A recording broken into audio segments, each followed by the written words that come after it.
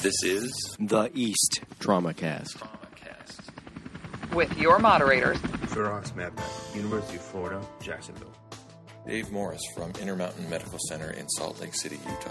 Carrie Valdez from Spectrum Health in Grand Rapids, Michigan. And Matt Martin from Madigan Army Medical Center. This program brought to you by The Online Education Committee of the Eastern Association for the Surgery of Trauma. Advancing Science, Fostering Relationships, And Building Careers. Hello everyone, this is Matt Martin, and welcome to the next edition in one of our most popular TraumaCast series. This is going to be the 6th edition of the Case Records of the Joint Trauma System. For any of you who haven't listened to one of these before, this is a planned series of presentations where an expert panel is presented with interesting and challenging battlefield trauma cases drawn from the Department of Defense Trauma Registry. This registry has captured data on all wounded patients treated at forward military medical treatment facilities during combat and post-combat operations in Iraq and Afghanistan. This session was held at the 2019 Society of Critical Care Medicine meeting and was moderated by Colonel Jennifer Gurney and Colonel Retired Lee Cancio. The expert panelists included Lieutenant Colonel Jeremy Pamplin, Lieutenant Colonel Jeremy Cannon, Colonel Retired John O., Colonel Kevin Chung, and Colonel Jay Johanningman. And now, without further delay, I'll turn it over to Colonel Gurney. Thank you all for attending the last session of today. My name's Jennifer Gurney. I'm a surgeon, the Joint Trauma System, and this is my co-moderator, Dr. Lee Cancio, also my boss, retired Army colonel and a burn surgeon. Thank you to the military committee for selecting this for the second year in a row, the Case Records of the Joint Trauma System Critical Care Focus. This is a standard military disclosures.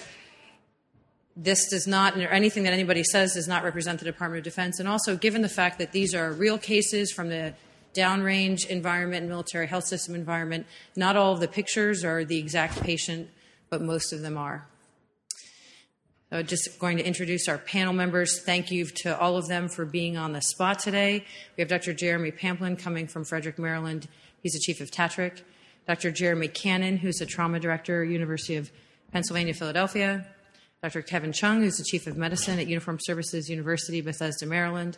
Dr. John O., retired Army colonel, who's a director of surgical critical care in Hershey, Pennsylvania. And Dr. Jay Johanningman is the trauma director at C-STAR Cincinnati.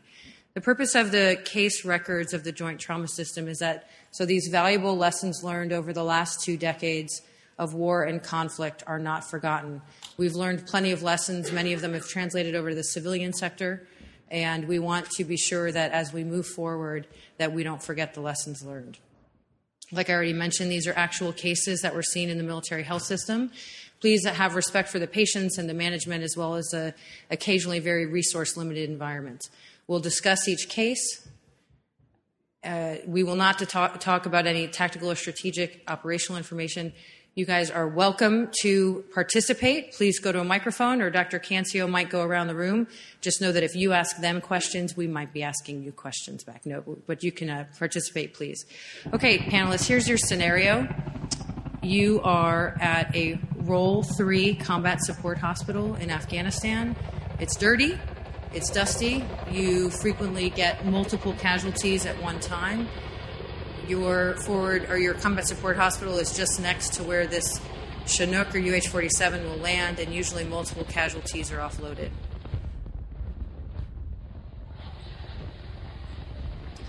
We'll wait for the casualties to be offloaded. From what you've heard, you're getting at least 4 casualties from either an IED blast or firefight, but many times the pre-hospital information is not always accurate.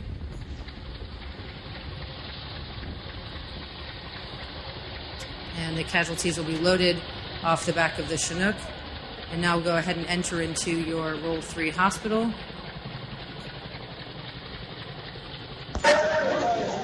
And this is a typical Role 3, even though the capability is significant. There's frequently resources that are limited. Doesn't look like a typical level 1 trauma center in the States, but it certainly has many of the capabilities in the States. Okay, so the first case, Afghanistan, 2011, Combat Support Hospital. You have ancillary service support, as already mentioned, a huge blood bank and the capability for a walking blood bank to get fresh whole blood. Foot patrol, so it's a dismounted IED blast, multiple casualties, 2 urgent surgical patients, and 4 priority patients.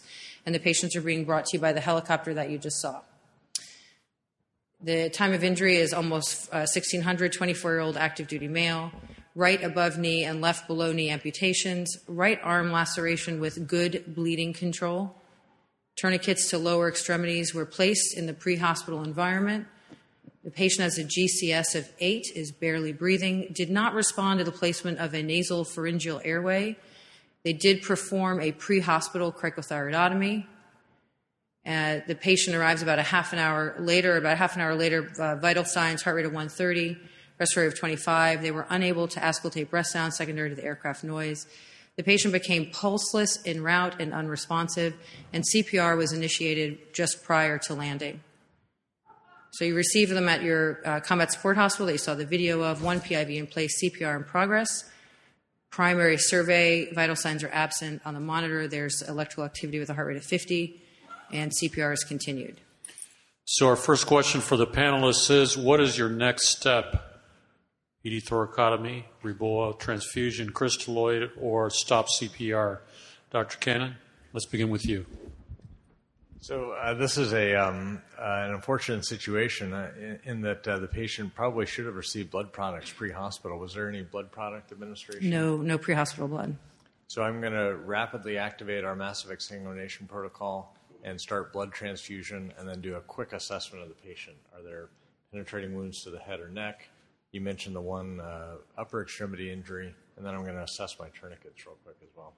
Tourniquets are functioning. There's no bleeding because the patient has no pulse. And any penetrating wounds to the abdomen or back? No, nothing that you can see. And what's our vascular access situation? You have 1 peripheral IV. So what are you going to do? Thoracotomy, Reboa, transfusion, crystalloid, or you can call it. You have more patients coming in. Mm-hmm. Yeah, so in my hands, vascular access after the patient is already arrested is difficult and time-consuming. So for me, it's going to be a resuscitative thoracotomy. Okay. Dr. Chung? I think I'm going to defer to my trauma surgery colleagues. You're the only one in the ER. The trauma surgeons are in the OR. Okay. Yeah, okay. So this kid needs blood. So one question, that rate of 50, that's a narrow complex sinus rhythm? That's correct. Yeah, so the kid's bled out somewhere. So jumpstart him. I would cut down on his femoral triangle and get both an arterial and a venous catheter in him, get the blood that we'll have ready for him. And see, did I see previously that they couldn't hear, or they didn't?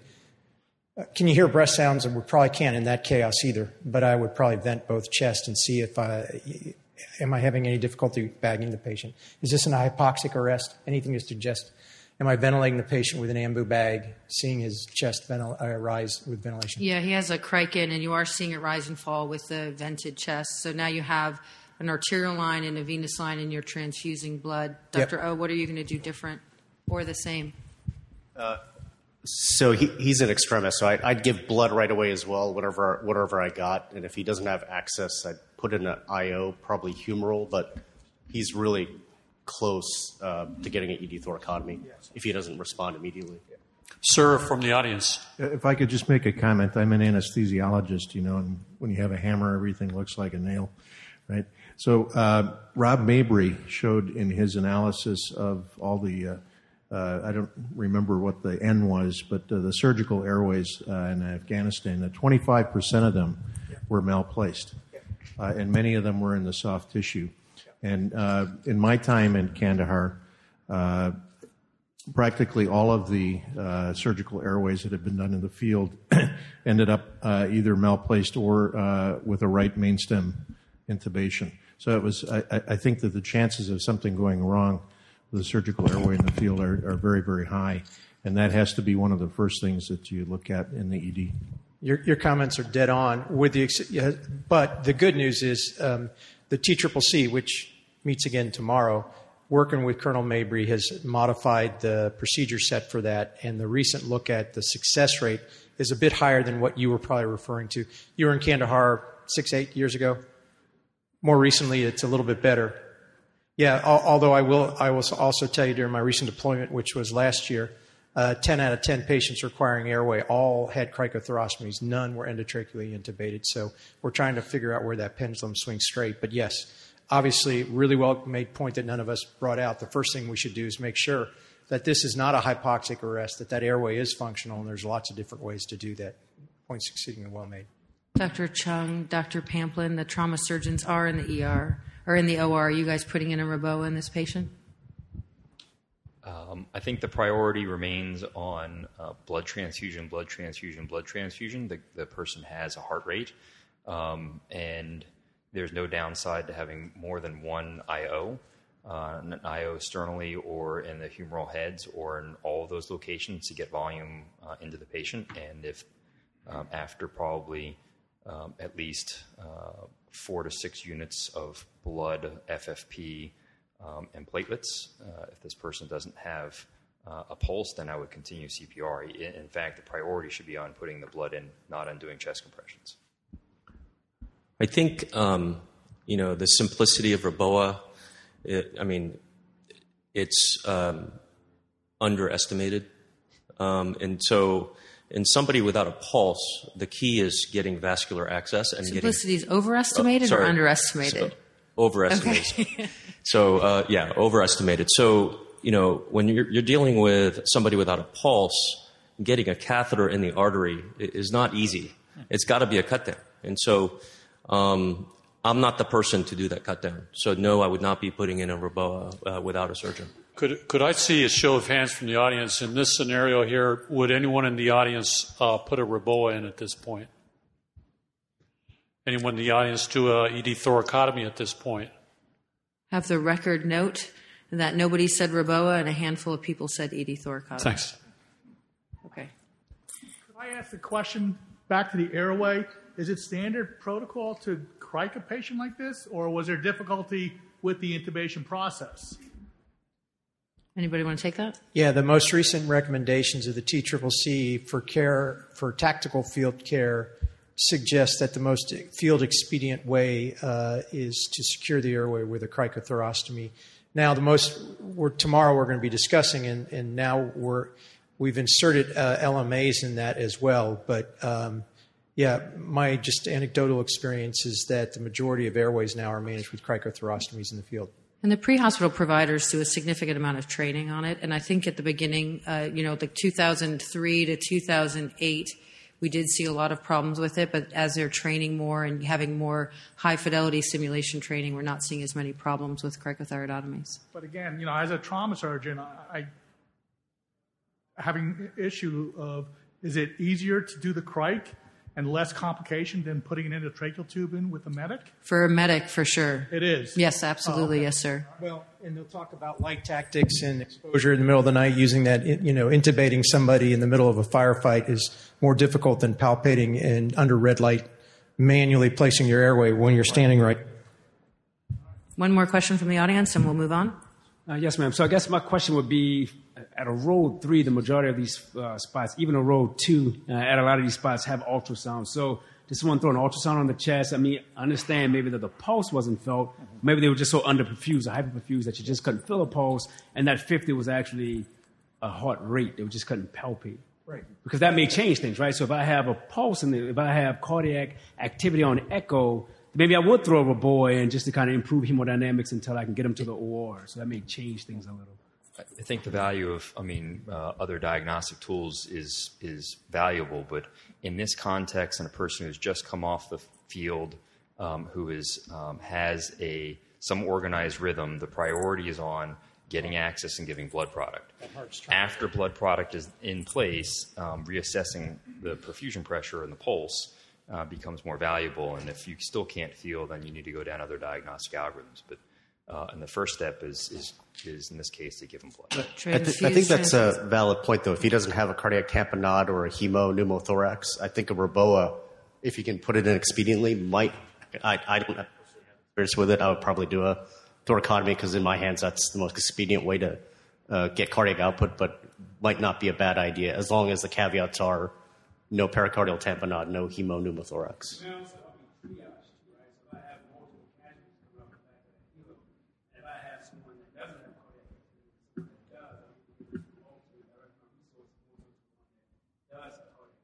Yeah, that's a good point. Yeah, using ultrasound to triage.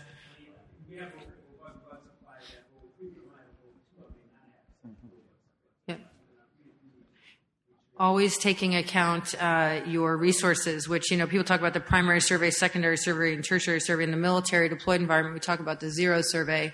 First look around and see what resources you have.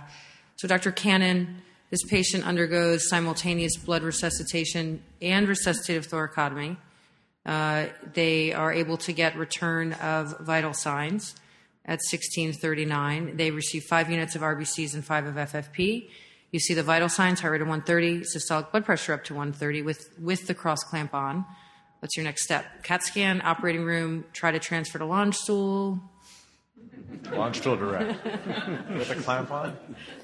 No, I don't think so. So just a couple points about the resuscitation. This is an excellent matched resuscitation as long as they were going in 1-to-1 simultaneously. I would be thinking about a walking blood bank, especially with additional critical casualties coming off the Chinook there. I'm going to give this patient calcium. We found that if you miss the calcium, their initial ionized calcium will be 0.5 or less. That is a great point. That is a great point. Yeah, really, that sort of can bamboozle all your great efforts if you don't keep up with the calcium. And then, if I had even cold stored whole blood, I would think about that. And also going to send off a TEG. But you're not answering the question. Are you going to go to the CAT scan or operating room? A little preamble here. I'm stalling. Stall tech. Right? No time to stall. At least I didn't ask you a question. That's the other good stall technique. So, for me, it's great that we've got the CT scanner, but with a clamp on the aorta, that's worm ischemia time, and I don't want to spend the even 15 to 20 minutes in the scanner burning up a time, even if it's going to potentially tell me something interesting, it's, to me, going to be a little bit of a waste of time. So I'm going to go to the operating room. I'm going to think about a diagnostic peritoneal aspiration, maybe a repeat fast in the OR to tell me if there's any intra-abdominal or pelvic cavitary bleeding, and then continue my resuscitation. Dr. O, what are you doing, CT scan or operating room? Yeah, so unfortunately we saw too many of these guys at Camp Bastion around this time. But so the answer, I agree with Dr. Cannon, straight to the operating room. I personally would do a low midline abdominal incision to get proximal vascular control. Then you can take off your aortic clamp, and then you also clear the abdomen or it's a diagnostic laparotomy basically. If there's no intra-abdominal injuries, you can still get proximal vascular control through the same incision and start working on the extremities. And that's not nearly enough blood that he's gotten. He's going to need a lot more blood, platelets, TXA, preferably whole blood. Is there any scenario in which you would go to CT scan? No. Given this fact. That's insanity. Dr. Jay Hanneman? This kid doesn't have, he had his Kevlar on, his protected helmet, and he does not have a mark above his neck? He does not. Okay, then yeah, I'm going to the operating room because. So you trust that Kevlar helmet? That I guess that's a good thing I wore it because. If it got across the Kevlar, if he's wearing it, it's still going to leave some visible sign. But as my colleague said, I put him in the OR where I've got the best gosh darn anesthesiologist in the world. It's warm, and they can keep on resuscitating while I either take care of something else and then maybe when we get the kid more stable, that's the time for a CAT scan. But right now, he needs to be someplace where we keep that blood pressure up and keep him from arresting again. So the surgeons all took the patient to the operating room. In reality, the patient went to get a CAT scan. Interestingly, he also went to the CAT scanner with the aorta cross-clamped, which has only happened a few times. I wasn't able to capture those images. He did not have any injuries in his head, neck, abdomen, or pelvis. He had a small right pneumo, likely from the needle decompressions that were placed when he was in the trauma bay. So now he's gotten his scan. I think you guys have already said you're going to the operating room. So here we are in the operating room. We're going to discuss the operative approach, order and priorities, but I'd like to ask our critical care colleagues, Dr. Chung, he had CPR. Are you going to cool him like you cool medical patients? No. Just thought I'd ask. So can I ask, how long has he been cross-clamped? He was cross-clamped for about 30 minutes. that's about the threshold beyond which you're going to get hyperkalemia no matter what. So from a critical care standpoint, what are you thinking about? Well, you're going to get ischemia reperfusion after 30 minutes with certainty, and that's going to cause a huge metabolic derangement that comes with coagulopathy and probably catecholamine-resistant shock the longer you go. So he's died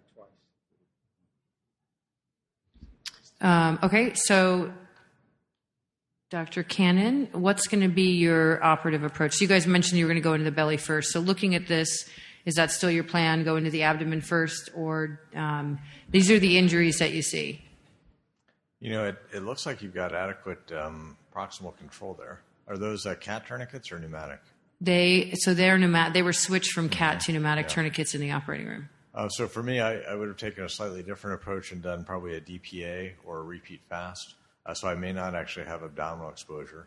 I'm going to get the patient resuscitated, assess the filling of his aorta. You can do that through direct palpation. You can, of course, also feel a carotid pulse. And then start to, ease off on the cross clamp as I have my proximal pneumatic tourniquets inflated. Dr. Johannemann, what are you communicating with our critical care colleagues about while you're in the operating room with this patient to get ready for him post-op? I'm not communicating with them. Their butts are going to be in the OR with me. They'll be in the OR with you. What will they be doing? Well, that's the best thing in the world. There's not much of a social life over there, so I know where they are and I know where to find them at all times. So no, this is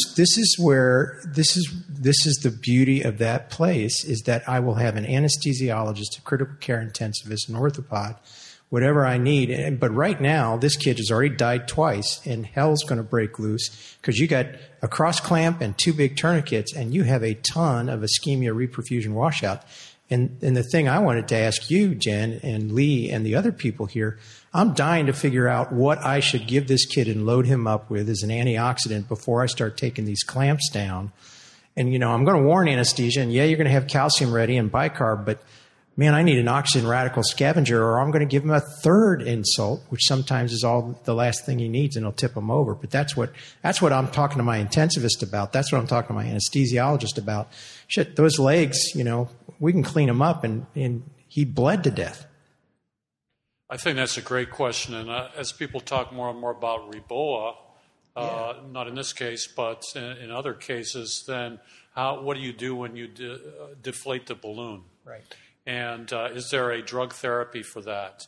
And at the very least, there's need for a tremendous increase in volume input, blood products, catecholamines, et cetera. And simply letting the balloon down is not an immediate process. It takes time and really causes the need for massive resuscitation. And the same thing in this case. So what would you expect in terms of the response? What would you be prepared to do when you're as long as you're not asking me, Dr. Cancia. We're the ones asking the questions, right? Yeah. So unfortunately, that therapeutic currently does not exist to help protect the organs, the end organs, and the total body from the ischemia, reperfusion injury, and the metabolic consequences of that. And so what you're doing, you're applying basic critical care principles, making sure that the patient's intravascularly replete, if not already done so in the OR, and you're going to deal with the consequences of the ischemia reperfusion injury and try to mitigate against death. And really, the first thing that could kill the patient is hyperkalemic arrest. And so you're ready with your agents that are going to shift. Insulin, dextrose, et cetera, and you're putting in a dialysis catheter at this point. And fortunately, we have that capability in a couple of combat support hospitals. Right now, we're working very hard to mandate renal replacement therapy capability for cases like this. And I think something that Dr. Cannon said, and I don't know if you're going to bring it up again, is the importance of calcium, especially in massive transfusion. We've changed our clinical practice guideline at the Joint Trauma System. Instead of giving calcium after 4 units of calcium-containing or citrate-containing blood products, so either whole blood or RBCs, we use it now after 1. And in the prolonged field care guidelines, it's being recommended even pre-hospital, which I think is going to be a bit controversial, but calcium in these patients for the potassium and for the coagulopathy. What about vitamin C? That's increasingly popular for us. Yeah, it was a whole session on it today. I don't know.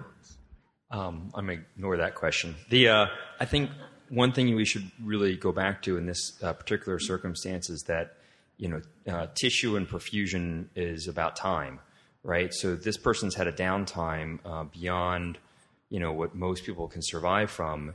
And, our newer, this happened in 2011, and certainly our newer not just guidelines, but practices involve having blood further forward, right? And if this person had received blood product earlier on in their resuscitation, their ischemic time would have been different. The probability that they would have even gotten an ED thoracotomy would have been different, and they would have had a better chance of survival with the avoidance of these complications that we're talking about right now. So I think that you bring up a great point, Dr. Pamplin. So let's talk about what happened with this patient. So he went to the operating room at 16:50, arrived at 16:31. So he's in the OR for almost 2 hours. His total cross-clamp time was 35 minutes. His amputations were washed out and debrided. He was completely unstable the entire OR course. Continued to, as each panel member brought up and predicted, because of his previous exsanguination and ischemia reperfusion, he had 2 additional cardiac arrests, massive transfusion, as Dr. Cannon and I think Dr. O said, I think all the surgeons did. They did start a fresh whole blood drive. So they started a fresh whole blood drive, even though they have over 300 units of blood. They have blood available. So, Dr. Chung, why would you agree? Do you agree with doing a fresh whole blood drive when you have plenty of component therapy? Absolutely. If you analyze the coagulation potential of components put together compared to whole blood, there's no comparison. Whole blood wins out every time. Whole blood wins out. What about factor 7? He got factor 7. Does that win out? In moments of desperation, I wouldn't mind factor 7. But clearly that's right now controversial. TXA definitely. TEG-driven therapy is practical, but in this patient, we're way behind. So it's not going to be that helpful. And then plus minus on the fibrinogen. Is there anyone in the panel who would use factor 7 under this circumstance or any other circumstance similar to this? I think you need to know what the patient's pH and temperature are. Those are soft potential contraindications. I would factor that in. If he's profoundly hypothermic and still acidemic, the factor 7 may not work. Assuming we can fix that. What's not listed is again calcium, and that's because I knew you guys were going to say it. Assuming that the person got additional calcium, I think prioritizing that, the whole blood. And that's probably the value. I mean, good resuscitation, hemovascular resuscitation to fix the organ system that's not functioning or hemovascular dysfunction, as Dr. Kapp has coined it, is a valuable process. So treating blood failure. Jen, can I ask treating blood failure? Can I ask the audience a question? How many of you in your civilian institutions can get your hands on whole blood right now? Okay, so here's the other thing you got to remember when they talk. Raise their hand. You need to get whole blood because packed red blood cells, although we might have had 300 units at Bagram, the average age of that packed red blood cell is probably beyond 24 to 28 days. The potassium content, I know of one soldier that I unfortunately drove right into a supraventricular tachyarrhythmia and then flatlined because it was just like this.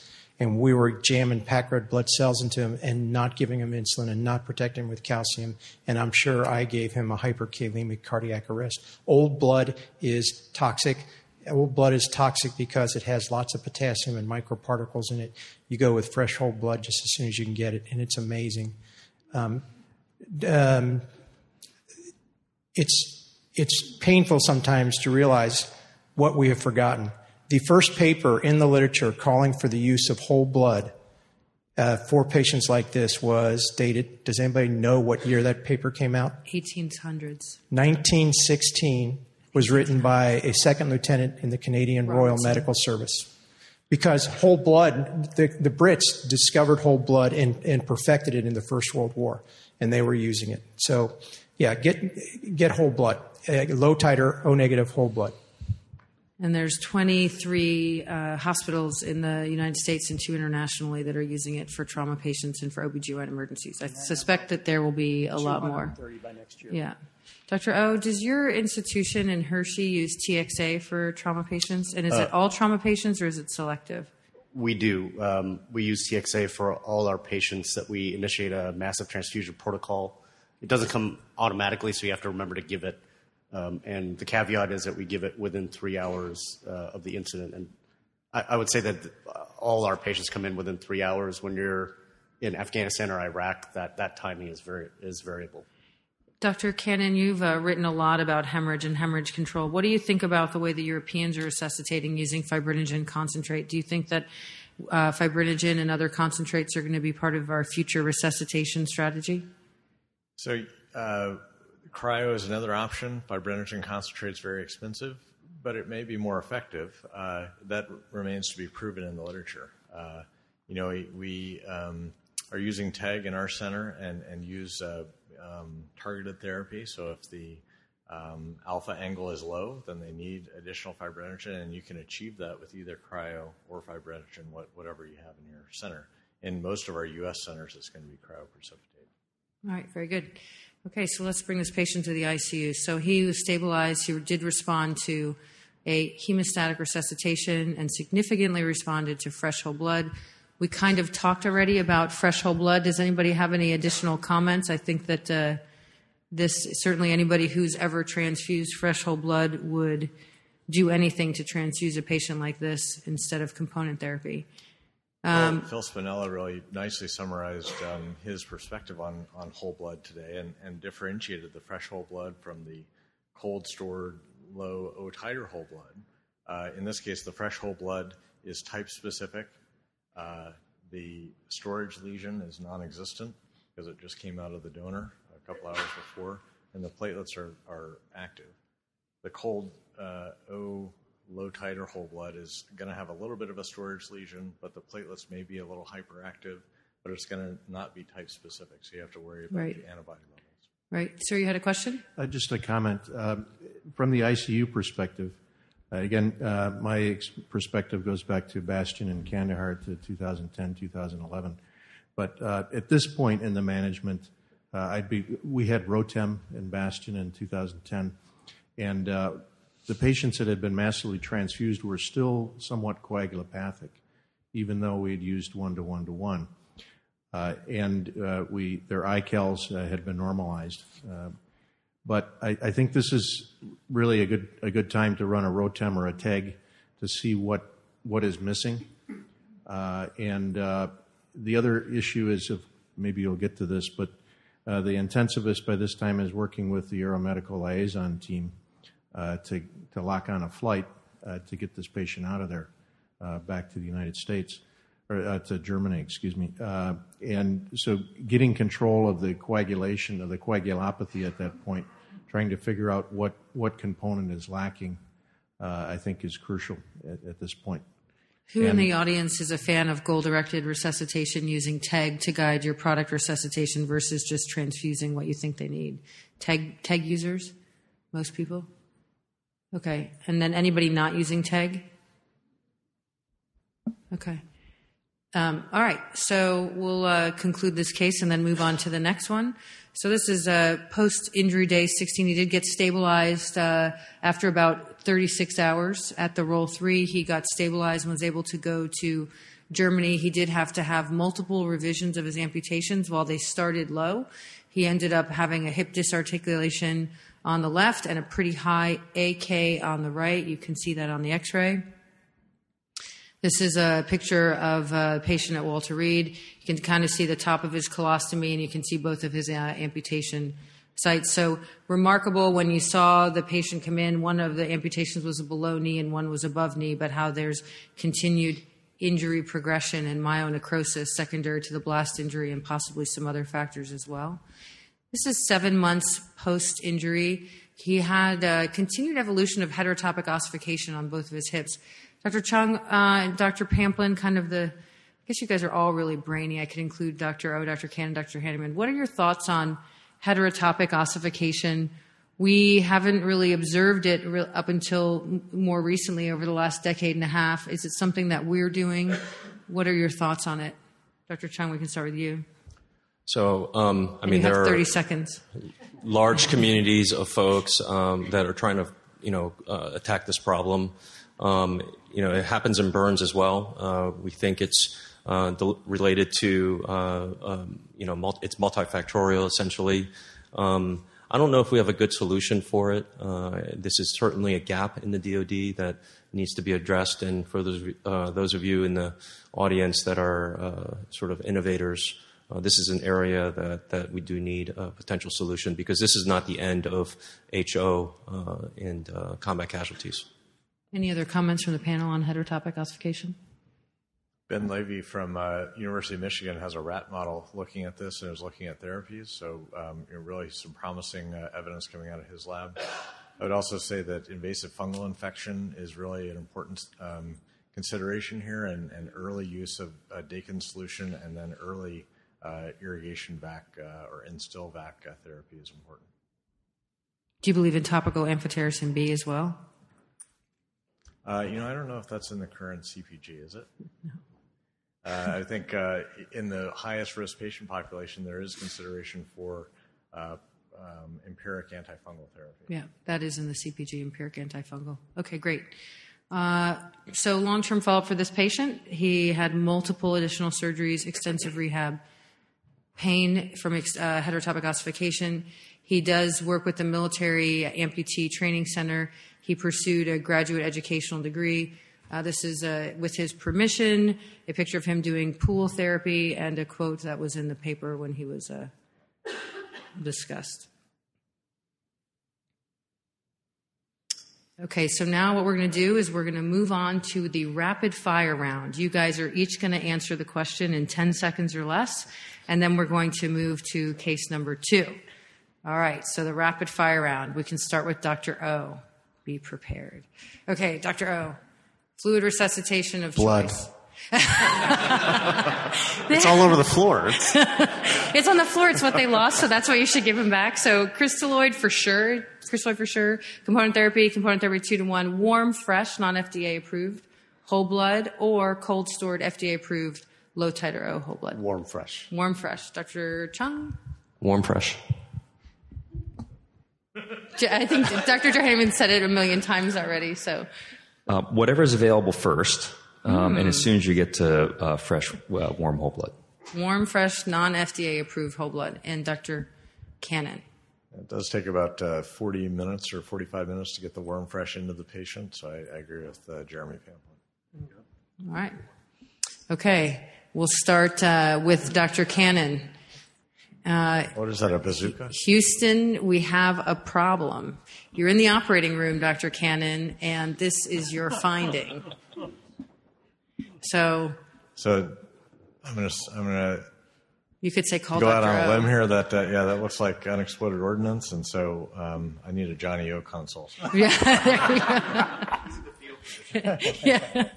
Does this give you PTSD, Dr. O? That's his hand right there. So anybody want to comment on something like this and whether or not you would wear... So, Dr. O, when you were in this precarious situation, were you guys thinking about personal protective equipment? No, you can't operate in that stuff. It's impossible. It's impossible. Okay. Any comments on that?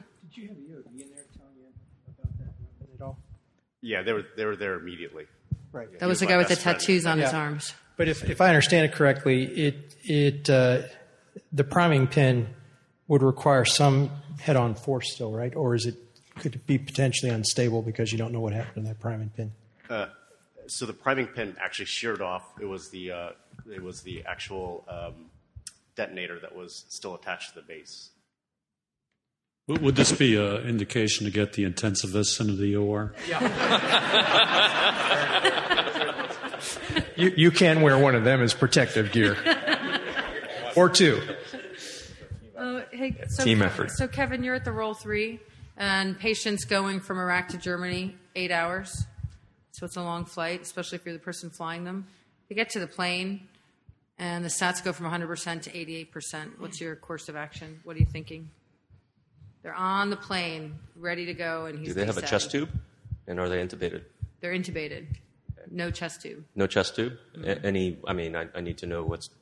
It was the patient that you saw earlier, the patient with the bilateral. So he had his chest vented, but they didn't put a chest tube in on either side. He had a small right pneumothorax. Right, so I'd be worried about that. But we haven't really gone up in the air yet, so we're not at altitude. Right? So would you? Right, no, you have not. This is you. You're loading the plane. Right, so I would take a listen in the chest to see if he has bilateral breath sounds. Okay. Yep, you hear bilateral breath sounds. Okay. And how much oxygen is he on the vent? 60%. How much oxygen do you think he's on? The number one reason that this patient is hypoxic, we found time and time again, is we ran ourselves out of stinking oxygen. Yeah, we just ran the bottles dry. So ran out of So oxygen. the first thing you do is make sure that you're giving the kid oxygen. So, Dr. Johanneman, someone who worked CCAT and who was a director of C-STARS for many years, so you do everything and you cannot troubleshoot this. Are you flying this guy or are you bringing him back to the cache? No, he's going back to the cache. Going back to the cache. Yeah. Okay. All right. It is a long flight. So, Dr. Pamplin, the lactate goes from 2 to 6. You're in the ICU. This is the patient you saw. You're in the ICU. He had obviously resuscitated well to get a lactate to 2. Plane's ready to load. It is a long flight. You going to keep him or are you going to send him? How many hours post-surgery is this? He's about 24 hours post-op. I mean, I think that at this point in time, you got to think about missed injuries, of course, a good thorough exam to investigate for ischemic gut, resuscitation, morbidities. So you're sending him or not sending him? I think you got to reevaluate him. If you have not found any additional problems, you probably have some recent labs you can look at. If he needs another unit of blood right now, there's some other things that can be done in a flight in terms of resuscitation. So CCAP doctor comes in and says, we can take 4 units of blood with us. We're ready to go, but we need to go because we're going to miss our window and not be able to evac. And all you guys know this happens all the time, right? So what are you doing? Just send him with blood and send him? Dr. Cannon, what are you going to do? I'm going to ground him. You're going to ground him? He needs some more evaluation. Okay. Agreed. Yeah, just one other thing for our civilian colleagues. The tradition or the habit was at Bagram, at a place like that, you'd put them on all your CCAT equipment, the vents and everything, at least an hour to 2 hours before you actually moved them out of the hospital. So something went wrong because it's not the equipment, because he'd been on that equipment. And now back home in Cincinnati, it's a practice we're trying to get in the habit of with unstable ICU patients who have to go out of the unit. We try to get our therapist and everybody to put all the gear and the transport vents on them and keep it on them for at least 30 minutes before we move them. I think that is one of the most valuable points and lessons learned is that when you're getting ready to transport a patient, move them over to every monitor, every vent, everything before, and check their labs on those before you move them out of your ICU. Because the last place you want to be figuring this out is at 30,000 feet. That's a great point, Dr. Hanneman. Okay, so who wants to say, so this patient comes into your forward surgical team, and it's a host national patient. What's their job? What's their job? He's a bomb maker. He's a bomb maker, right. So he's a bomb maker. So we're always thinking about security, so you call the right security people to talk to them, right? Okay. So we're going to go ahead and go to the second case. We're probably going to go a little bit longer. If you have to leave, we understand. But the second case is a doozy. So it's not about how hard you fall. It's about how you respond, right? Okay. This is a more recent case.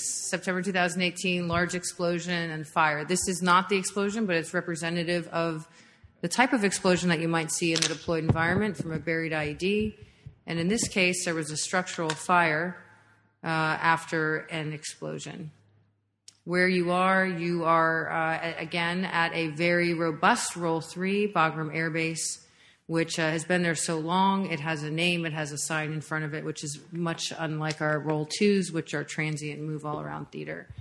You're at a combat support hospital with 4 general surgeons and 5 anesthesia providers. There's a trauma surgeon, a vascular surgeon, and a neurosurgeon. You have ultrasound, iStat, plain film, CT scanner, 300 plus units of all sorts of component therapies, and of course you can do a walking blood bank.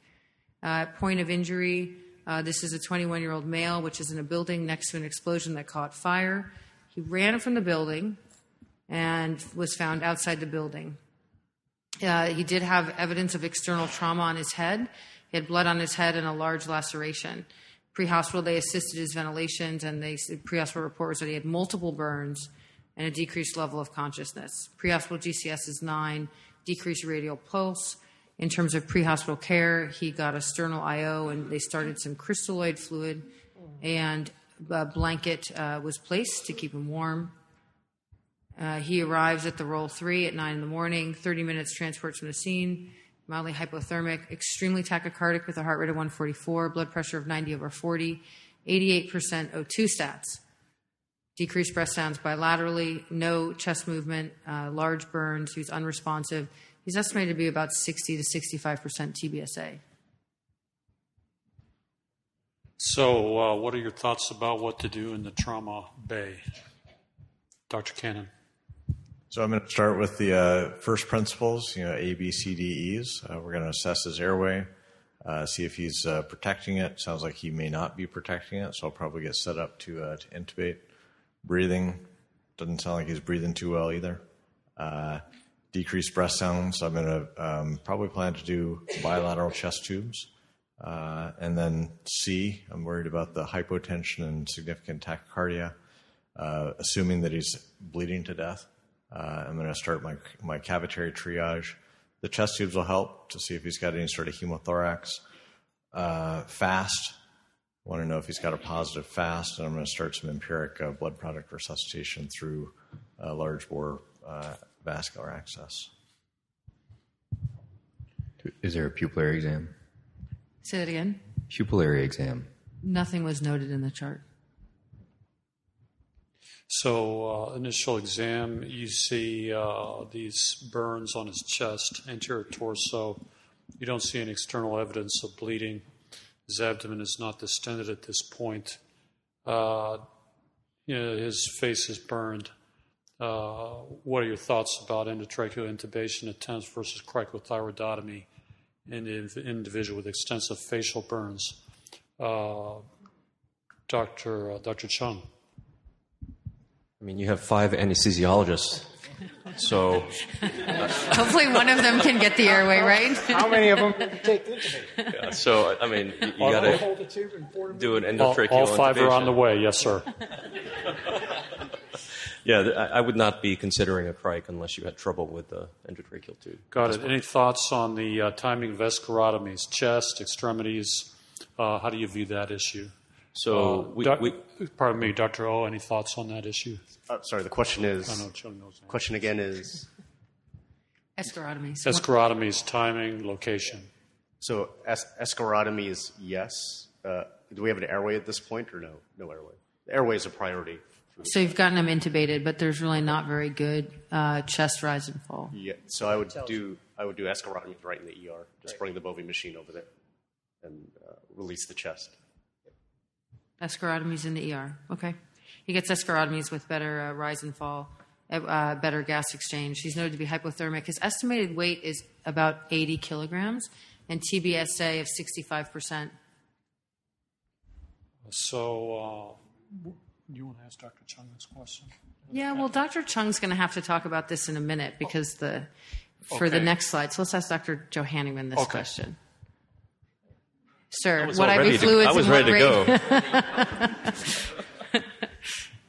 You want the honest answer? Yes. The first thing I'm going to do, I'm a general surgeon, and I'm going to pull out my CPG because, honest to God. There you go, the CPG, yeah. Yeah, the CPG, I'll diagram the burn, it's got the formula, and I'll start keeping records, or I'll get my senior medic and, Jesus, get over here, start bookkeeping.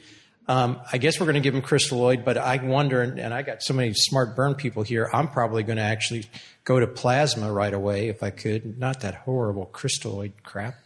Yeah, and then pick a rate. I'll pick a big rate of 200 and get my calculations done, and by 45 minutes I ought to be tracking. Well, let's talk about that calculation. Dr. Chung, do you want to talk about the ISR rule of tens? Or Dr. Pamplin?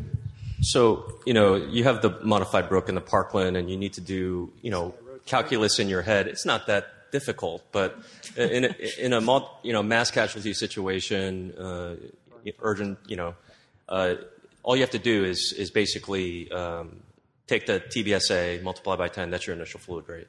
Don't worry about cutting it in half. Apply basic critical care principles as you resuscitate the patient while monitoring urine output, using a compilation of various endpoints to guide your resuscitation hour to hour.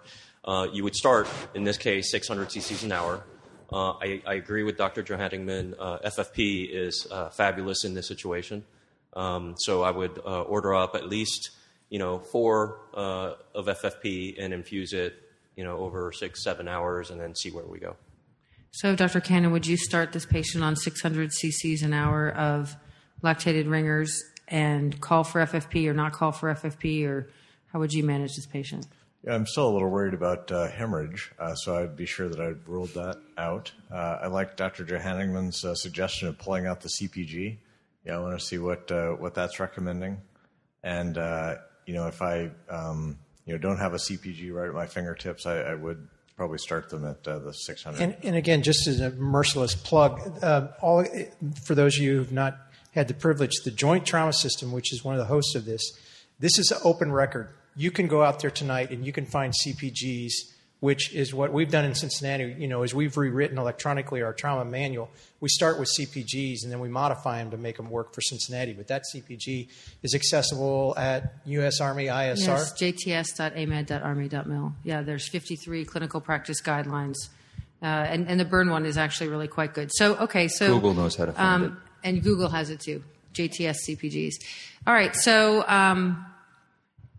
Dr. Pamplin, what do you think about how are you going to start the resuscitation on this patient? Do you believe that a burn patient is a trauma patient until proven otherwise? So Dr. Cannon mentioned he's concerned about hemorrhage, but it sounds like everybody else might be starting crystalloid and plasma. What are you going to do to figure out what else is going on with this patient?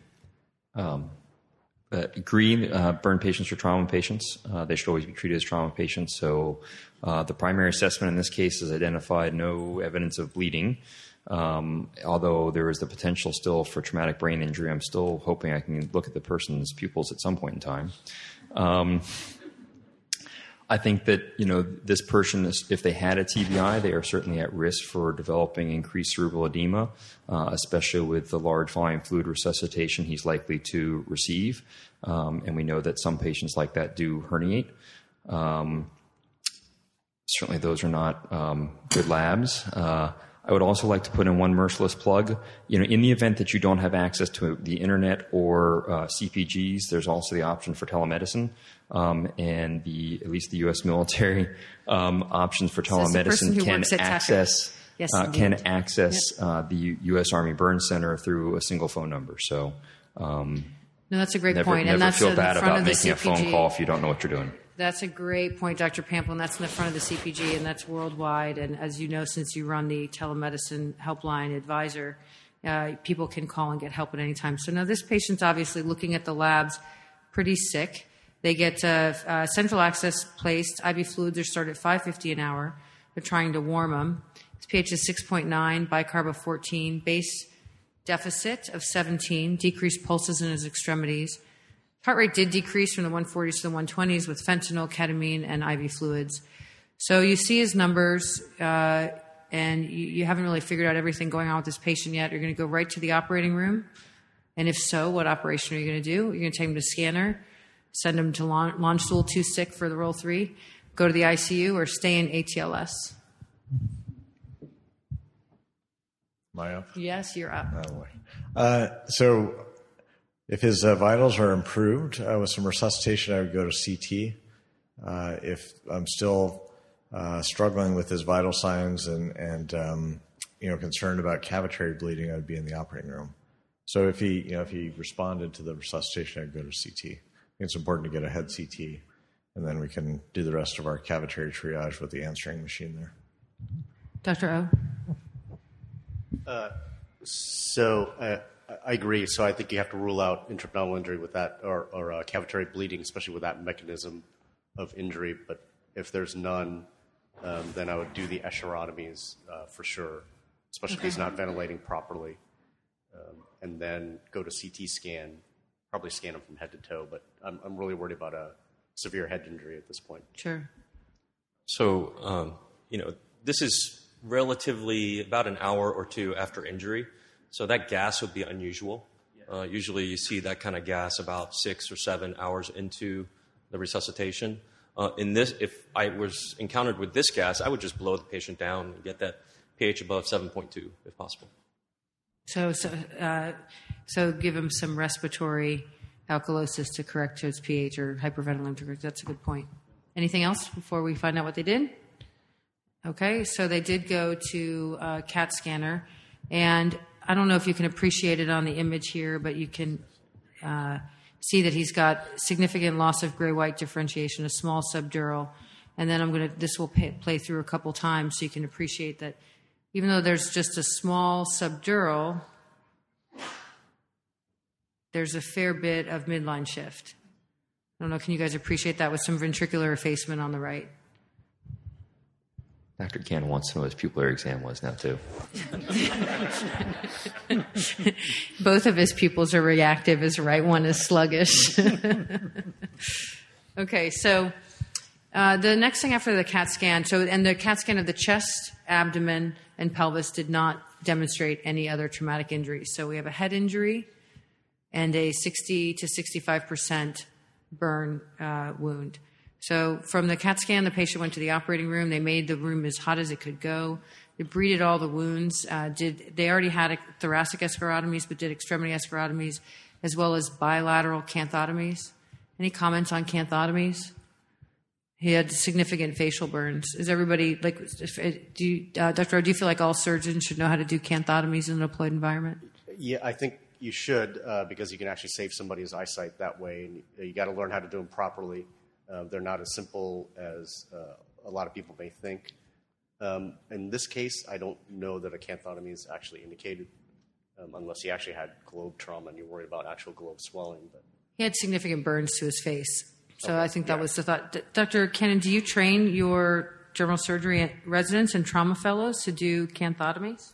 We do. It's not as deliberate or systematic as it is, for our active duty folks, where it's incorporated into the emergency war surgery course. It's an add-on to the ASSET, the ASSET Plus.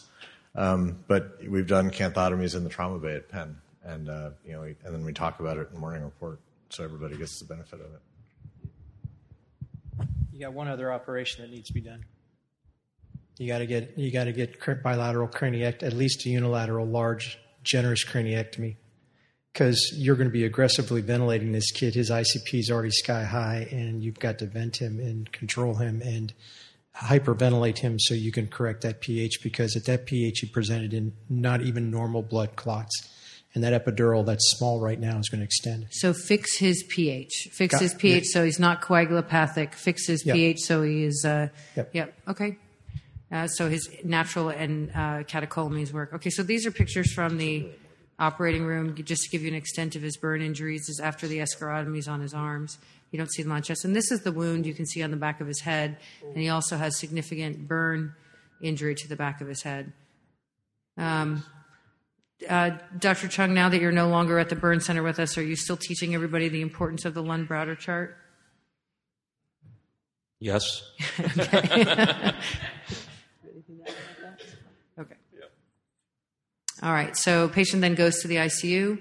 He gets a neurosurgery consult. Would anybody not call neurosurgery for this patient? Okay, so he gets a neurosurgery consult and they put a ventriculostomy in, and his opening pressure is 25. His ICPs are somewhat high, 22 to 28.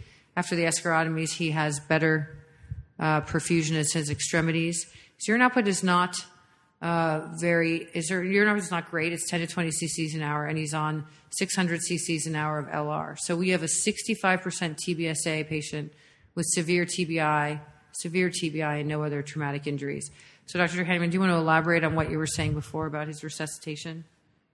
Well, yeah. Well, I'm just thinking more about trying to get him prepped for that 9-hour flight, and it's extremely difficult and challenging to manage this patient between his need for mechanical ventilation, his elevated intracranial pressures, his ongoing coagulopathy.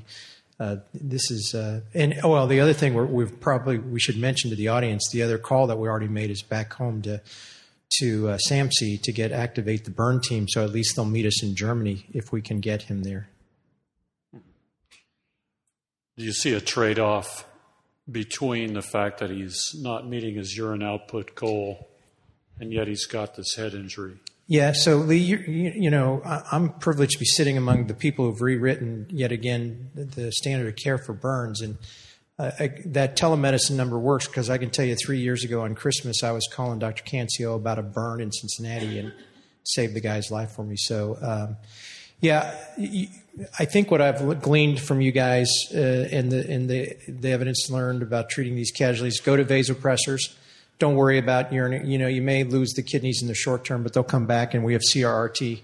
I'm more concerned about the hazards. I've seen a number of patients who I kept their urinary output up in theater by flooding them with crystalloid, and then 10 days later on the VTC, I heard that they were dead because they had absolutely unventilatable lungs from ARDS. So I would probably his kidneys. We'll support those. I'm worried about maintaining some cerebral perfusion pressure and getting him out of theater. Doctor, what fluid are you using? What are you resuscitating with? He's on crystalloid right now on 600 cc's an hour of LR. I'd add blood, FFP and/or Paxils if his hemoglobin is below 10. His hematocrit's 49. His hemoglobin 17. I'd start a FFP drip actually, because all the points about cerebral edema, but also abdominal compartment syndrome, is now a concern. Because I'm not worried about what's happening now as much as I am worried about what's going to happen 6 to 8 hours from now, which is. Dr. Chung, do you go to FFP or to albumin, and why? So the standard right now is to go to albumin as a second line, obviously. And, it's more difficult, especially stateside, to justify FFP in this situation. And so what I'll say is patient's INR is 1.5, has escharotomies, and is at risk for bleeding. And then they'll release the FFP. So I use the FFP. And it's, we have some nice animal models at the ISR, and there was a nice rat model that demonstrated. Dr. Dubik is in the back, helped us with this study. But we compared crystalloid, albumin, and FFP and its effect on the vascular endothelium. Crystalloid shreds the endothelium glycocalyx layer. Albumin, much less so. FFP maintains it. And so it makes me question whether or not the 20 liters of crystalloid that burn patients typically get in this scenario, if we're doing more harm than good. And so there's a lot of folks in the burn community that are advocating for more and more FFP. Now we're running up against the blood bank and justification for that, and the risks involved with FFP, which are not minimal. And that's kind of a similar trend that we saw with blood, with the transition from component therapy or crystalloid to component therapy and whole blood. It is a bit back to the future because, wasn't it, Dr. Cancio, the Coconut Grove fire of 1943, that every casualty, all 240-something of them, were resuscitated with FFP? So in this situation, Dr. Johanneman is correct. You do sacrifice the kidneys to a certain degree, but you don't give up on them. You'll monitor the urine output. You'll titrate your crystalloid to a certain point, and you put a ceiling on how high you're going to go, and say to yourself, "I'm not going to go higher than a liter an hour. In fact, maybe I'll decrease it a little bit because of his brain." And then you start the albumin and FFP and see what happens. If the urine output is low and your knee jerk is to go up, yet the lactate is normal, you don't go up, because you don't want to sacrifice the brain. Right. And so in this situation, this is a nightmare scenario. Good luck. You have to be a clinician hour to hour at the bedside, figuring out your next step, and it's a very complex situation. Sir, we'll go to your question one second. I just want to ask Dr. Cannon if he's using FFP or albumin. I like the FFP option. I round up on the INR and look for any sort of oozing from the escharotomies, and I'm going to pull the trigger on FFP.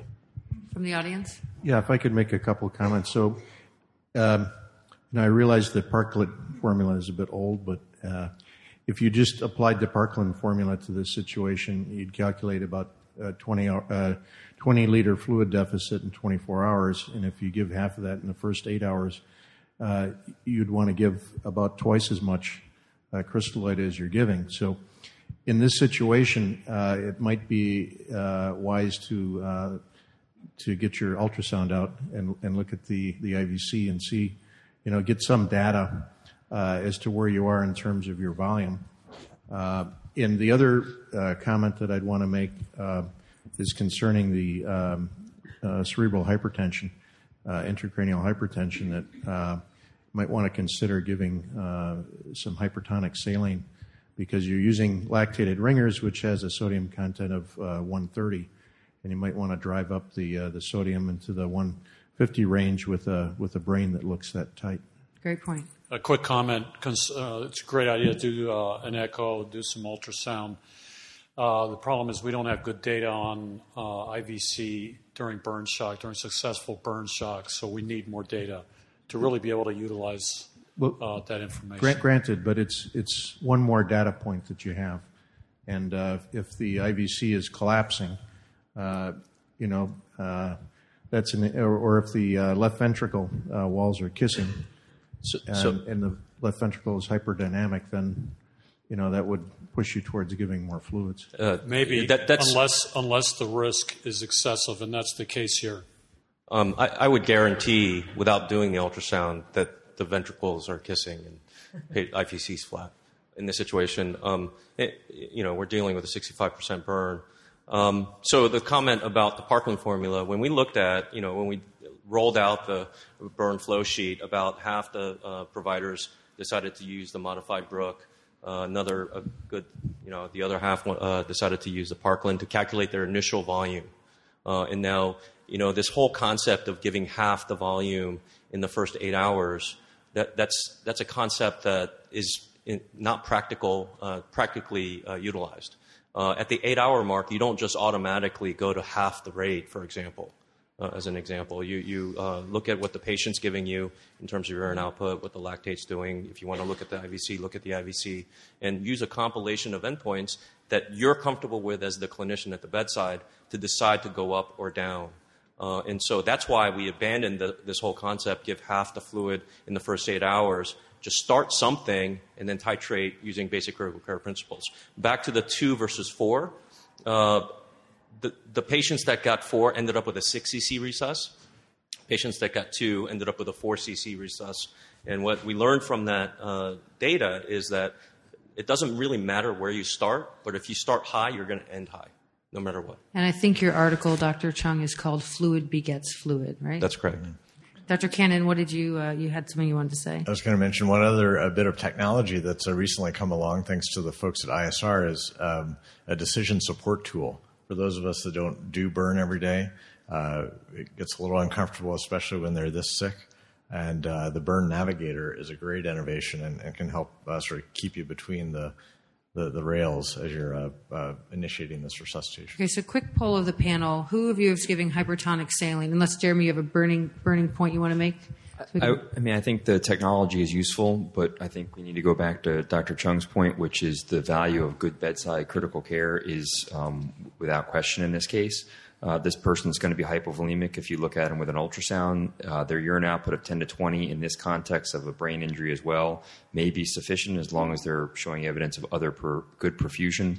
And I think the point about being cautious about hypotonicity or driving the sodium content down with the LR is valid in the context of the brain injury. So who's giving hypertonic saline, 3% sodium chloride for this patient? Dr. Arrow, yes or no? Yes, hypertonic. Dr. Chung? Yes, hypertonic as you're resuscitating the patient. Right. So what you would be doing is adding it to the baseline resuscitation. And the rest of the panel is nodding. Okay. All right. So fluid resuscitation that this patient underwent, they started FFP about 1 to 2 units per hour because, those esclerotomies. Started 3% saline for increased ICPs. Repeat labs, pH 7.2, bicarb of 20, base deficit -8, lactate 7, hematocrit of 49. So plasma for burns, we've kind of talked about that a little bit. I guess the question that I would ask, we can start with Dr. Johanningman. Do you think that in any patient, 600 to 800 cc's of a crystalloid an hour increases ICPs, or just in patients with TBI? Boy, it'd be conjecture. I really don't have good data. I'd just be worried as heck, and I want to know some way to monitor this kid's brain as much as anything else. Can I make a comment? Yeah, of course. So I think it's less important. We worry about a 30-liter resus in a 24-hour period in these types of patients.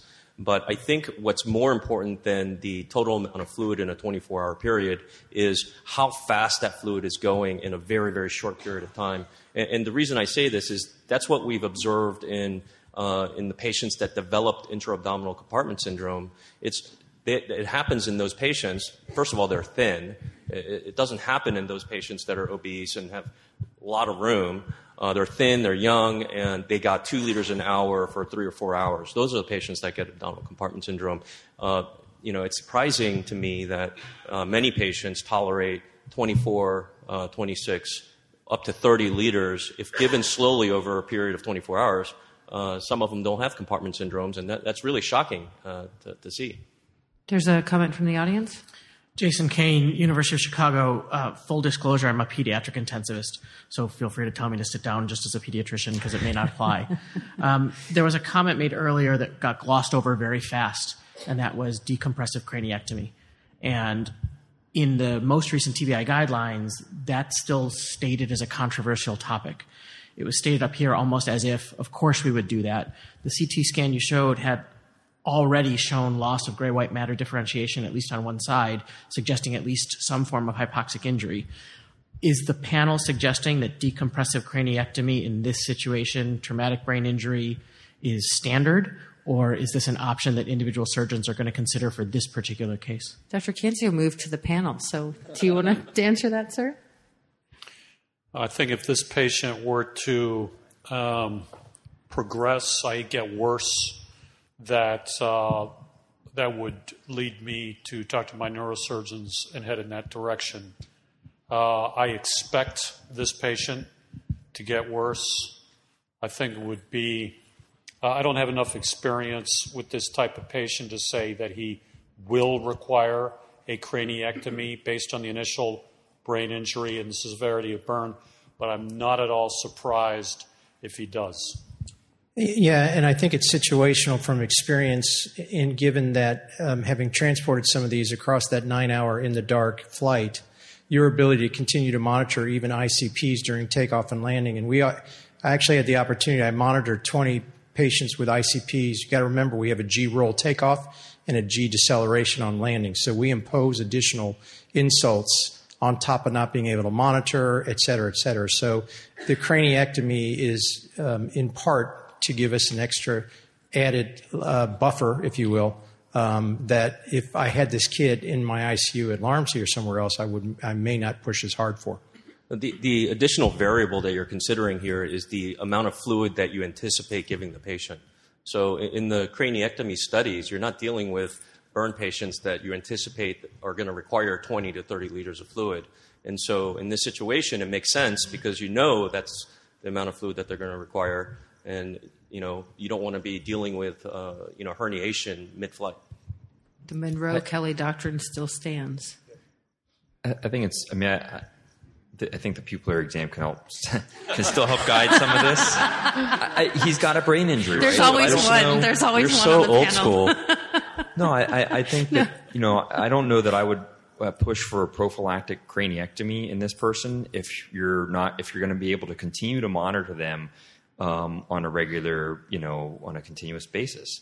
If they demonstrate evidence of increasing intracranial hypertension despite appropriate management, and you're going to continue to resuscitate them, absolutely I would have a low threshold for talking to a neurosurgeon and trying to pushing for a craniectomy. Even if he had evidence of hypoxic brain injury, prior to the resuscitation. We know that these soldiers, young people, have a tremendous plasticity of their brain, and they recover actually fairly well, even up to a year or more later. So I don't think there's a reason to say that you would not do that. So as long as you can follow him, as long as you can. Now, so just yes or no from the panel going down. So I think that's a great point, Dr. Pamplin. Dr. Cancio, starting with you. Does 600 to 800 cc's of crystalloid an hour in the normal brain increase ICPs? Yes, no. In the injured brain increase ICPs? Yes, no. Yes and yes. Dr. Pamplin? Normal brain, injured brain, 800 cc's an hour. Does it increase ICPs? I can only think of one. I think it was a case series out of France that about a third of burn patients with extremity burn wounds had intracranial hypertension. So, you can expect it in a good percentage of patients in both cases. Okay, Dr. Johannemann? Unknown and yes. Unknown in the normal brain and yes in the injured brain. Dr. Chung? It depends, and yes. It depends in the normal brain and yes in the injured brain. Dr. O? Unknown and maybe. I don't know. Okay. Boy, you guys would all be tough to play poker with. All right. So missing data and blank. Right. Missing, right. And it is. And I think that, and we resuscitate, burn patients are trauma patients. And a lot of burn patients also, especially if they're caught in a fire, they might have an hypoxic injury without an anatomic defect. And some of them require huge resuscitations. And this is a complete black box. We don't know if their ICPs are being increased. Did you have? I would only say that I would also not put this patient on a plane before the resuscitation is done. For sure. Yes. Got it. Yeah, I think that's a great point because nobody wants to manage this patient in theater, and there's an urgency to get him out of theater, but putting this patient in flight is extremely dangerous. So he continued on FFP and 3%. His GCS did decrease with resuscitation from an 8T to 5T, and ICPs increased simultaneously. Vital signs, heart rate stabilized around 120s. Normal MAPS, or MAPS 60 to 70. pH increased to 7.26. Bicarb got better by excess of -6. PO2 of 60%, PCO2 of 36, and sodium went up to 153 with the hypertonic. So at this point, change in mental status and increase ICPs. Start pressors, repeat head CT, or fly very fast to launch stool. Dr. Chung? The answer is not on there. What's the answer? Where's the neurosurgeon? Call neurosurgeon. Well, they don't want to talk to you until you get another head CT. I mean, that's Dr. O, what are you doing? I do my own craniectomy if the neurosurgeon. Oh, okay, your own craniectomy if the neurosurgeons weren't available. So everybody's thinking that this patient. So he did get an interval head CT, and you can see this will play through twice that he's got significant subuncal herniation and midline shift. So he then quickly went to the operating room with neurosurgery for a right craniectomy. He also had a component of subdural and subarachnoid hemorrhage. He had herniation of brain right after the skull flap was removed. He did require ongoing FFP resuscitation. He maintained his urine outputs around 20 cc's an hour in MAPS. Now, here's the question. This guy needs to get out of theater because he's going to eventually need these burn wounds excised. What are your criteria to transfer? Dr. Johannemann, you ran CCAT for years and have transferred thousands of patients. When are you going to fly this guy? Yeah, so now he goes back to the ICU. We sit him bolt upright. I'm working with my critical care team to see, we're probably 16, 18 hours into this, looking at what his ICPs look like, sitting up with a generous craniectomy, and we start thinking because even if I want him out, sometimes it's 12, 24 hours even to get an aircraft down there. So we at least got to start the dialogue and see. But 93% of all critically injured soldiers, including the burns in theater, were in Germany within 72 hours. So with a mortality, attendant mortality of well less than 1%. So we're at least getting that discussion going and looking. Dr. Cancio, what's the priority? You want this guy to be excised. What's the priority, his burn wound or his brain injury? We recognize the value of early excision, but there is no need for immediate excision, particularly in an individual with this severe TBI. So this particular patient, I would want to make sure that his resuscitation is complete, that he's hemodynamically stable, and that we understand what's going to happen to his brain injury in flight. That's a long way of saying that we can afford to wait an extra day in theater, at least from a physiologic standpoint. What if the neurosurgeon said you had to wait 72 hours in theater for the maximum swelling to go away? Okay. Okay. Dr. Chung, comments? I would send Dr. Pamplin on the CCAP flight so he can do people exams the whole way. Dr. O, any comments? What's your priority? Burn, brain, wound? The brain, you start debriding this guy early, you're going to have huge amounts of blood loss, fluid shifts, you're going to get secondary brain injury. So, and I think that's one thing that a lot of people underestimate is the bloody nature of burn surgery and the huge amount of resuscitation, which is why we do not do it in theater. Dr. Cancio, any comments on that, sir? Well, some surgeons lose more blood than others, but we all lose some. There is no need for excision of this patient's burn wounds in theater. And again, immediate excision has been proposed by some, but particularly in the adult population, early excision is beneficial and can be performed as late as a week after injury. Yes, sir. Okay, so this guy flies out about 96 hours after his injury when he's stabilized. This is just some pictures from the burn center. You can see his craniectomy incision as well as the burns on his scalp. He had significant burns to his hands and arms, and after excision required multiple allograft. And then this is his chest with allograft, and his face, like I already mentioned, his face was significantly burned as well, and you can see his canthotomy incisions. He had an interesting finding during the course of his hospitalization. He developed a hygroma, and which the neurosurgeons really didn't know what to do with. Let me see if I can pause it on one of the. Any comments on how you would manage that, Dr. Johanneman? Have you seen one that size before? Yeah, he didn't have obstructive hydrocephalus at the third ventricle level. They did. Yeah. Microphone, sir. In a couple of patients like that, they've eventually gone on to have the craniectomy or the defect put back in place with a VP shunt placed. Right, yeah, and I think it was because of his skin. The neurosurgeons were not willing to touch a burned scalp at any time. Dr. O, any comments? Have you seen this hygroma this size before? No, that looks awful. That's what we thought. Okay, so this is follow-up. This is about, with his permission, with the patient's permission, about 6 months after his burn injury. He's still wearing his helmet because he hasn't had his skull flap placed back on. He's had multiple surgeries on his eyes, which actually look remarkable, considering they had to be grafted multiple times. And this is him after the significant TBI doing his rehab. Our rehab therapists at the burn center work with these patients for hours every day.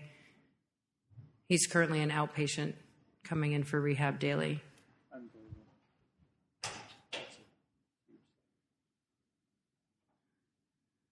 Still a little bit uncoordinated, but pretty good overall. And you'll see he's proud of himself for finishing that course. All right, so thank you to the panel members. Appreciate and thank you to my co-moderator, Dr. Cancio. I know this session went long. Thanks for everybody for your attention. We hope to see you next year at Case Records of the Joint Trauma System. And that wraps up another edition of TraumaCast, brought to you by the online education section of the Eastern Association for the Surgery of Trauma. You can check out all of the great educational and career development resources available on the EAST website at www.east.org. And make sure you subscribe to the TraumaCast series so you don't miss any of our exciting upcoming programs and interviews. So if you're searching for cutting-edge science and research, professional education, networking and building relationships, and career development, remember that all you need to do is look to the East.